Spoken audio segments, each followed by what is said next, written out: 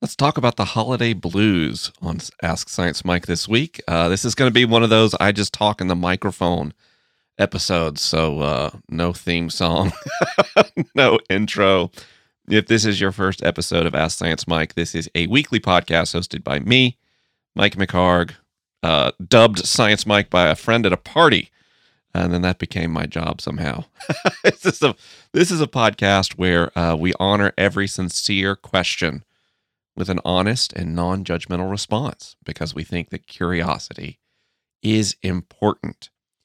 Sometimes we change the format up and we just explore a topic together, and that's what we're doing this week. Before we do that, I'd just like to remind you that my travel is starting back up in 2020, and there's a couple things there. First of all, Buffalo, New York, I'm headed your way to Trinity Church on January 11th for the Fresh Voices series.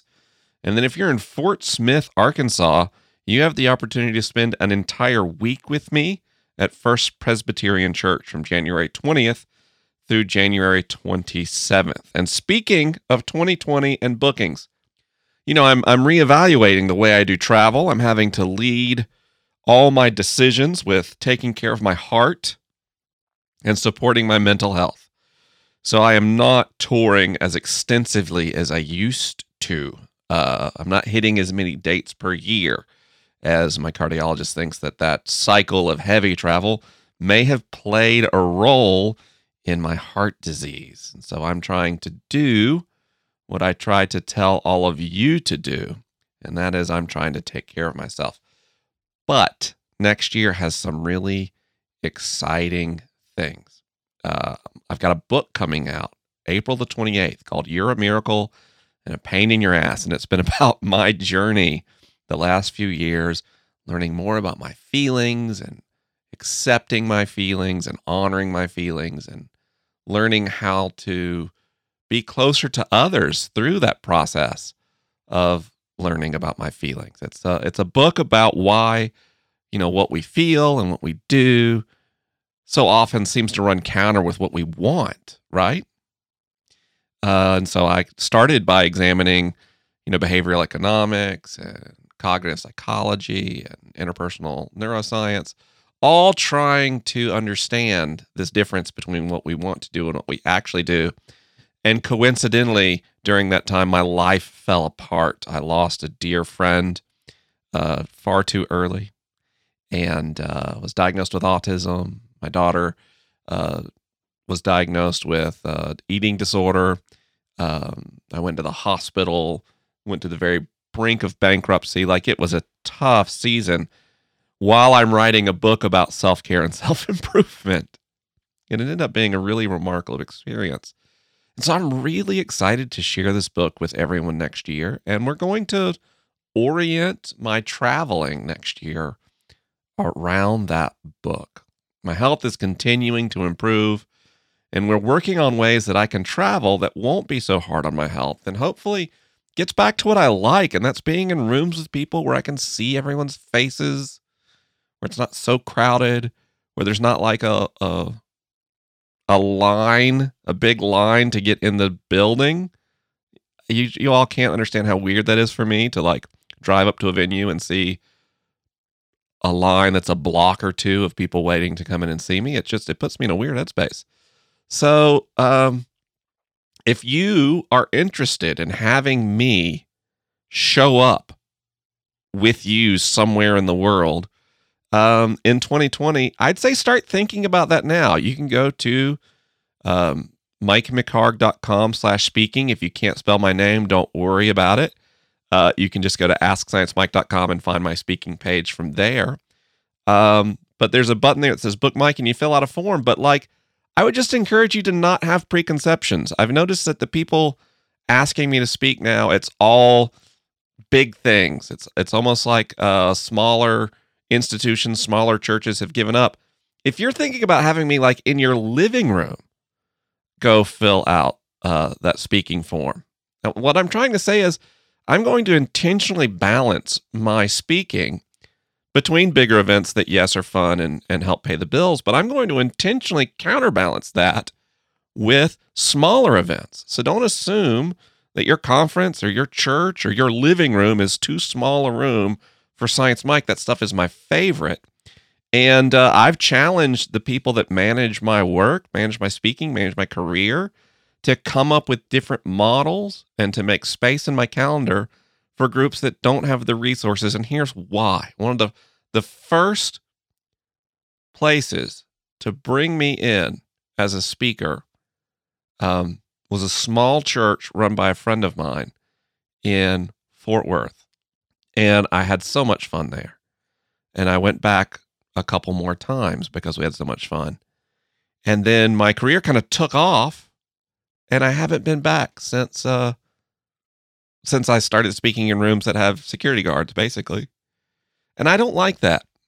I'm not that. If you listen to my podcast, I hope you know I don't do any of this stuff to be famous or known. I don't care about any of that. I actually kind of don't like it. I talk into this microphone every week so that I can invite you into accepting yourself, and I can invite you into imagining a better world that we can all cooperate in building together. I care a lot about people who feel lonely or rejected or afraid or marginalized. That's why I have a podcast. That's why I write books. All I'm saying, friends, is I want to see you this year. And I'm going to do everything I can, understanding that I have to take care of my health.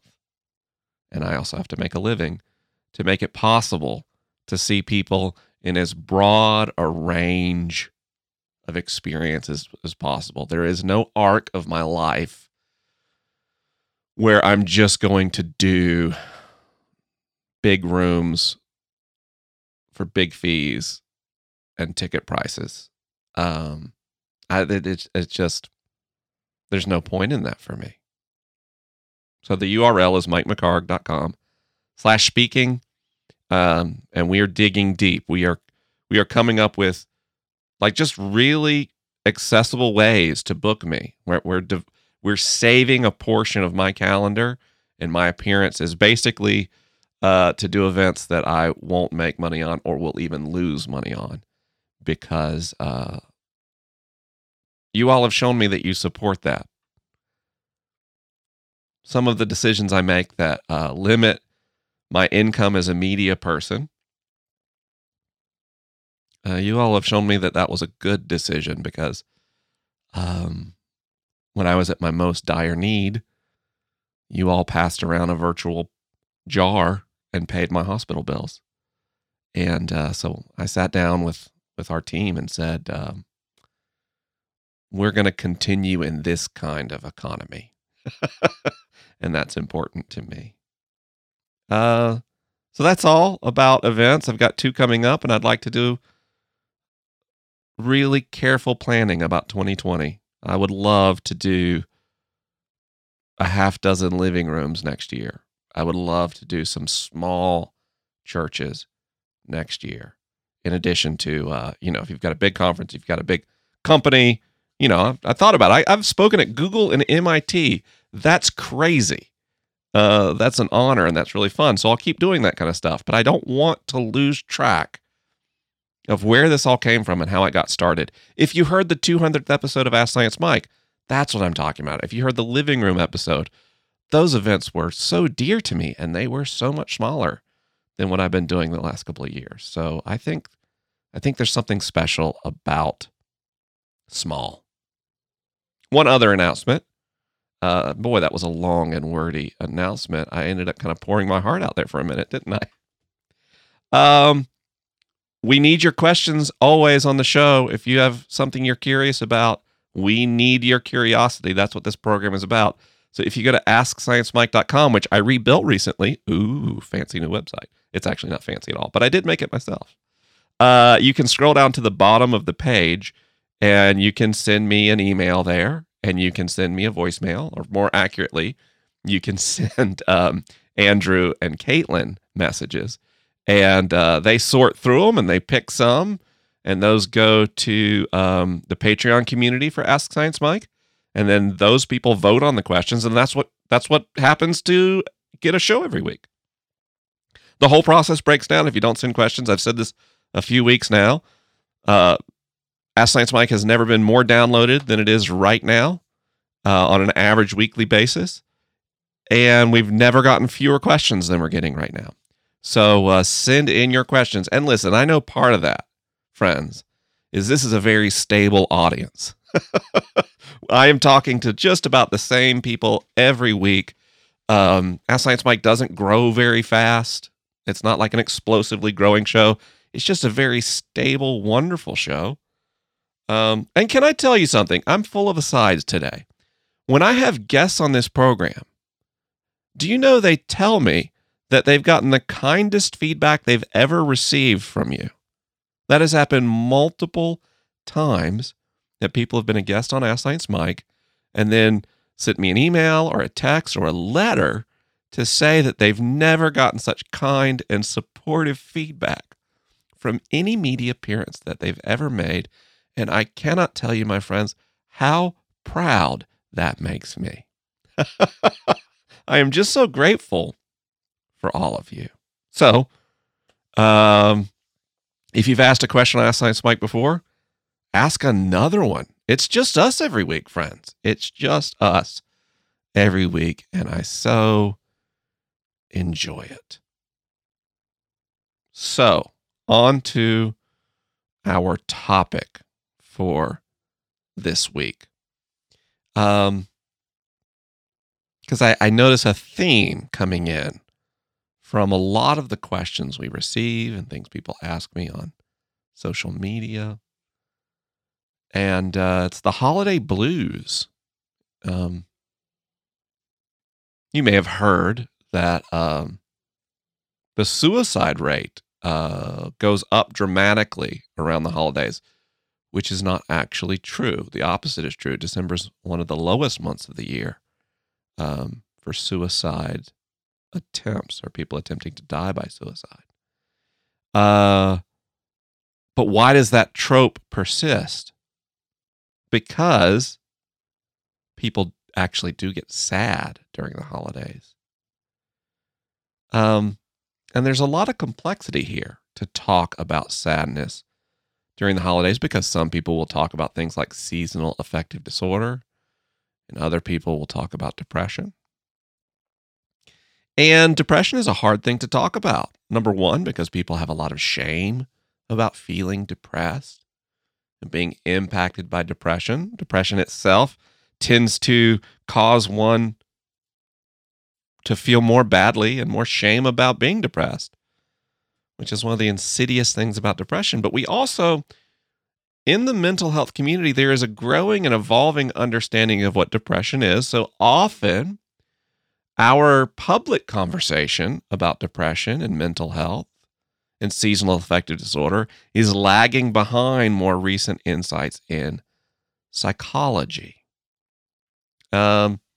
So I just thought we could kind of unpack some of these things that happen around the holidays that make us feel sad and provide some clarity around that conversation in a way that I hope somebody listening experiences just a little bit of validation, a little bit of understanding.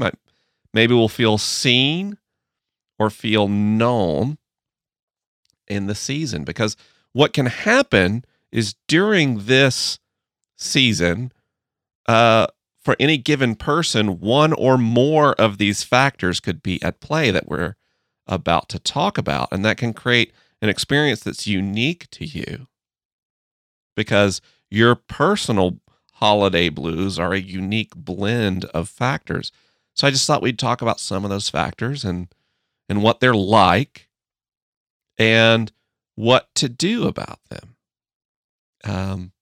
Because I know people feel sad during the holidays. My oldest daughter feels really down this year about Christmas. And as we've talked about that, she just turned 15. And when you are a young adult with childhood being a very recent memory, isn't there something so magical about being a child at Christmas? And so what my daughter is experiencing is kind of a dark nostalgia where the presents under the tree, well, they just don't contain the same magic that they did for a child. And the sense of anticipation is different. I sometimes feel blue during the holidays myself. So, what's happening? How can we unpack it?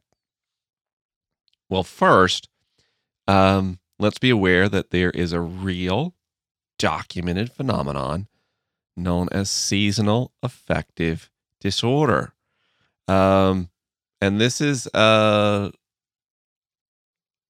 significant, serious, and diagnosable mental health condition. It's going to impact 1 in 20 adults in the U.S., for example. And it lasts a long time. It can last almost half the year. Most people experience it during the winter, although some people experience seasonal affective disorder in the summer. And this is understood to be a mental health condition with a biological basis, that is our bodies reacting to changes in daylight hours and having difficulty adjusting, getting our internal clock or our circadian rhythms a bit out of sync with our daily schedule in a way that is disorienting. And a lot of things come up, or you experience something specific if you're having seasonal affective disorder. You're going to have chronic fatigue, even if you're sleeping too much. You can gain weight, especially because it creates food cravings. It can create suicidal thoughts or feelings of worthlessness or guilt. Changes in sleep patterns, changes in appetite, loss of interest in pleasure or activities. It can look a lot like depression, actually. The symptoms are very similar, which is why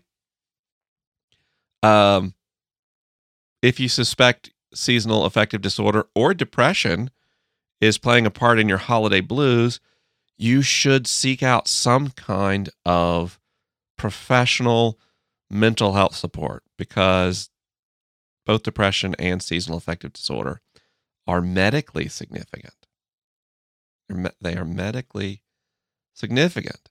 Because if we think about, depression, and we look at the diagnostic criteria here, I'm pulling up an article from Medical News Today that I'll have in the links to sciencemike.com.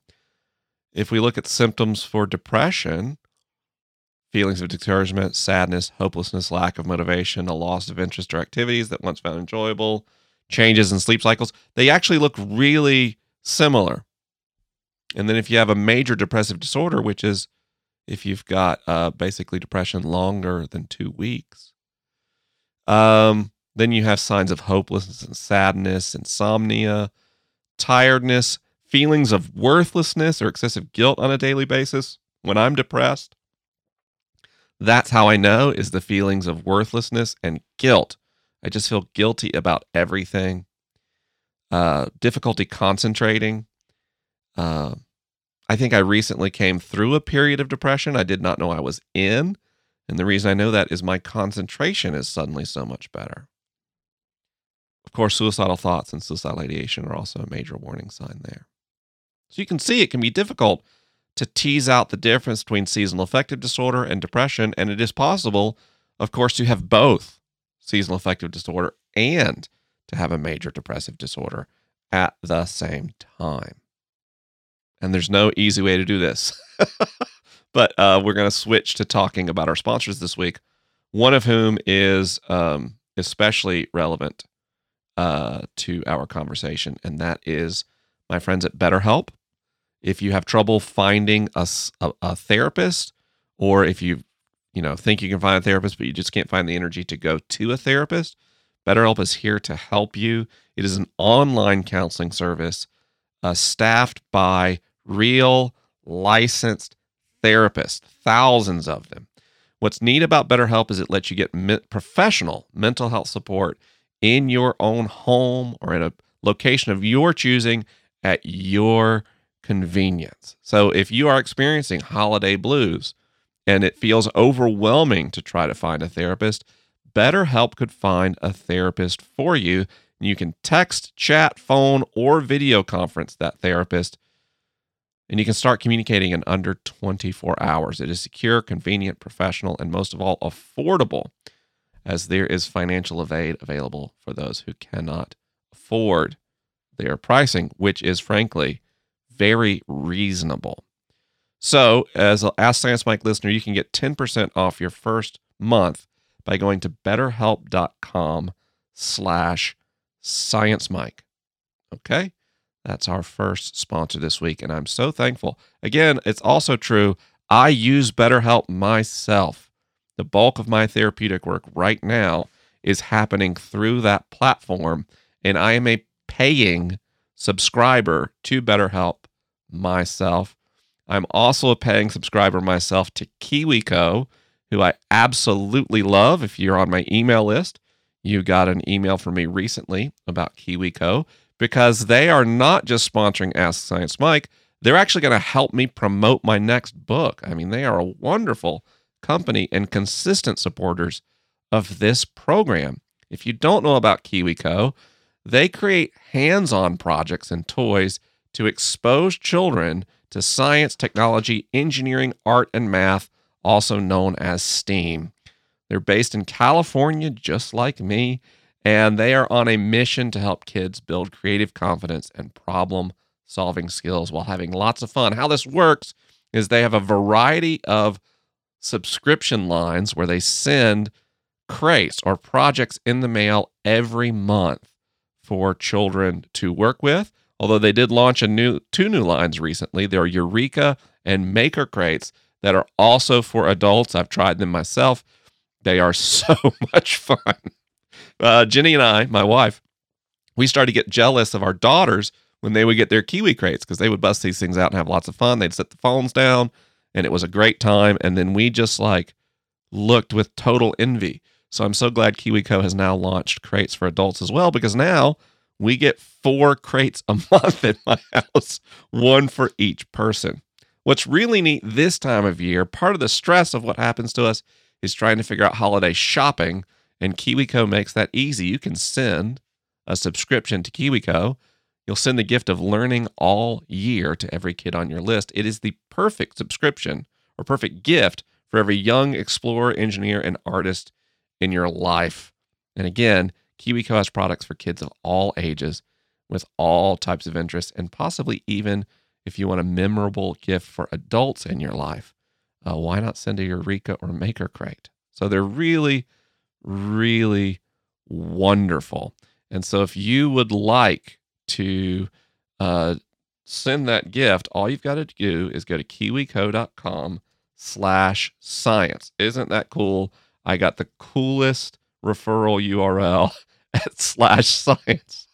I'm actually legitimately proud of that. And by using that URL, guess what? You're going to get a month for free, completely free. So the crate that shows up under the tree this year, you don't even pay for it. You just continue the subscription for the rest of the year. It is absolutely wonderful. And there's no commitment. You can switch lines at any time. So kiwico.com/science. Gosh, what a cheerful sponsor message. That was quite a relief for me as we talk about seasonal affective disorder and depression. But here's what's important to understand in this conversation. The word depression is overused in public conversations about mental health, which is quite a remarkable thing to say about a mental health challenge as common as depression. I mean, depression is incredibly common. Millions of people every year, probably, 18 or 20 million people last year probably experienced symptoms of depression. It is very, very, very common. So how could it possibly be overused? I think we have a tendency to describe all unpleasant feelings as depression. Remember, depression has specific diagnostic criteria and specific treatment options. And I have been depressed. I understand depression very well personally. But it is my theory that, for example, my daughter Madison is not experiencing depression right now, not even a situational or temporary depression. Because depression is not sadness. Depression can involve sadness, but just as commonly, or perhaps even more commonly, involves almost an inability to feel feeling at all, feeling nothing. Depression can sap you of all motivation. The excessive guilt and worthlessness that you feel when depressed are unique to depression or similar disorders like seasonal affective disorder. But sadness is a normal, even healthy human emotion that everyone should experience sometimes. And we have a culture that is obsessed with being happy or joyous or ambitious and doesn't leave space for sadness or for grief. And I think what happens, or part of what happens in the holidays, is people feel sad because of two things. Well, more than two, but I can think of two, and they make a handy podcast talking points. First, the holidays happen every year, right? This is a time that reminds us of loss. No matter what time during the year you may have lost someone close to you, there was a first Christmas without that person. And then every year, Christmas rolls around, and it reminds you of that loss. This is especially true as we get older. Christmas reminds us of people we lost, and so it re-invites grief into our daily experience.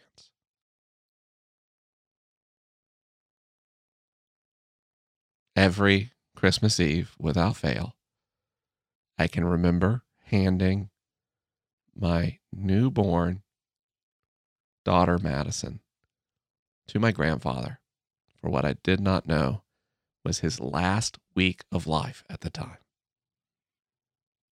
And when I remember that, I experience grief on Christmas Eve. And remembering that moment then creates this almost in memory montage in my mind of people I've lost and experiences we had together around the holidays. And there is a sense of grief and sadness, and I usually have a nice cry, especially now. You know, I used to put those feelings, shove them deep inside and say, you don't belong on Christmas. Christmas is a time of joy and celebration. Oh, but my friends, as I've learned that all my feelings belong and all my feelings are good and all my feelings are helpful and all my feelings are here to teach me, I just sit down and I let grief have a seat at my Christmas table. And I don't fight it. I sit and I grieve. And I think about my grandfather. And I think about my grandmother. And I think about what Christmas was like before my parents got divorced. And I just let those feelings wash over me. And I could just cry right now with all of those memories. But something that has helped me, I feel no shame over that sadness, that grief. Gosh, it feels so right. It feels so appropriate when I think about things I have lost. Grief becomes our companion because it evokes memories of things we once had, relationships with people who have passed on, relationships that have changed. Gosh, I think about how much I used to love the candlelight service for Christmas Eve in the evangelical church. and how fun it was to sit with my kids and sing all those songs in a time before I understood, how problematic some of that theology that I was in was. There's a grief. There's a grief. Grief's okay. I think if you feel blue in the holidays, maybe you could check in with yourself, as I've encouraged my daughter to. What do you miss? What has changed? What is different? It's okay to have a nostalgia and a longing for the way things used to be, even if it's not clean or clear. In some ways, I feel much better and much more liberated in my life now than many years ago. In many ways, my parents are able to be healthier people because they are no longer married. So I can know that. I can know that I feel more free to be myself in spiritual community today than I did back then, and also rejoice in my parents' freedom while still being sad for what I once had and was once a part of. And in a related way, when we feel sadness in the holidays, it can be because we bring expectations. One expectation we bring is that the holidays will be joyous and will be celebratory and will not be sad. And then if things aren't as exciting and wonderful as we hope they would be, then suddenly we feel disappointed and then we feel sad. So I try to set aside any expectations of what will happen during the holiday season and just be present in my life to celebrate the people I do get to talk to.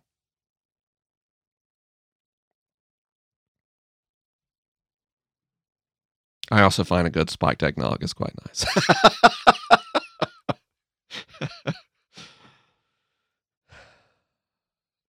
It's a time we think about tradition, Christmas and the holidays, right?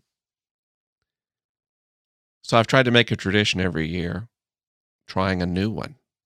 This year, my family, we all got together and we went to a restaurant in LA and listened to Christmas carolers, and we had a wonderful time.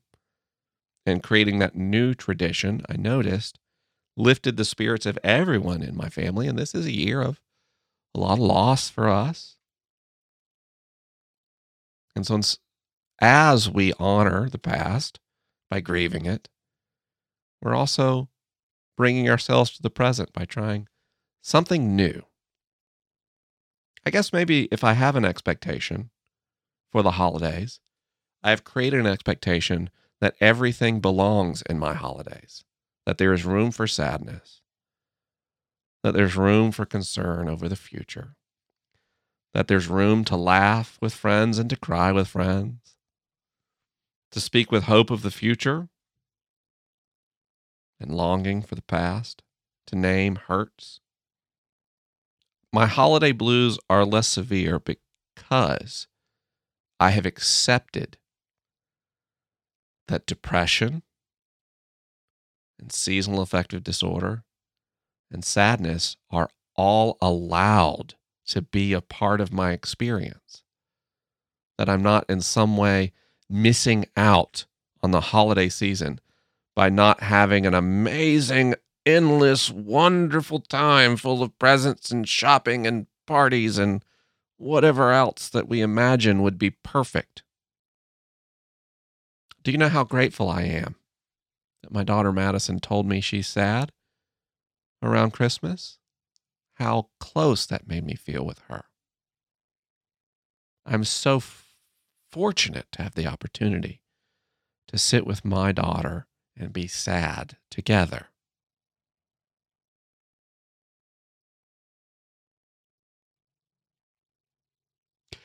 I just had to take a moment to sit in that feeling, my friends. I'm sorry for the long delay. I know that's not great radio. But there are tears rolling down my cheeks right now as I celebrate and am grateful for sadness.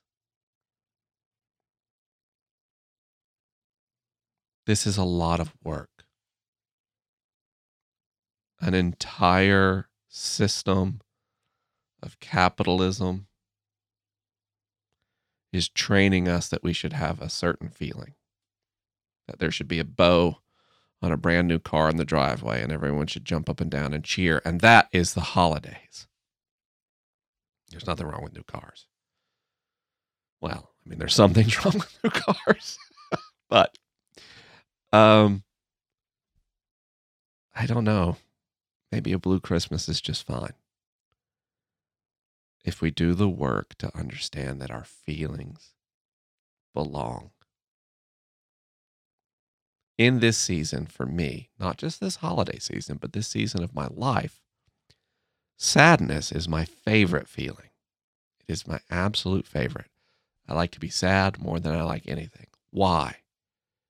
Because I feel proud that I can accept my sadness now. And I've become aware that when I let myself be sad, so many bottled up feelings get space to get expressed and relieved. And the more I'm sad, the more I let myself be sad, the more clarity I have in life, the more energy I feel, the more room there is for joy, because I'm not constantly trying to hold down sadness. Yesterday, Hillary and I were recording something together, and we shared a moment of sadness, and it was so beautiful, and it was such a bonding experience. So if you're experiencing depression or seasonal affective disorder, those are very difficult things, and I'm sorry. I would encourage you to get some mental health support from professionals who can help you and who can guide you. But if you're sad, I would encourage you to start the long and difficult journey of naming for yourself that your sadness belongs, that your sadness is welcome, that your sadness is okay.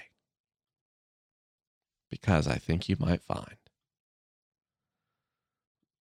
that by letting go of expectations of a nonstop, ceaselessly pleasant, joyous holiday season, you might find instead something far more remarkable than a brand new Volkswagen with a bow on it. And that's acceptance for yourself and a sense of bonding and intimacy with those you're closest to. However you celebrate this season, I wish you well. I wish you the joy of accepting and loving yourself completely. And as you grieve, friends, may you grieve well. Happy holidays.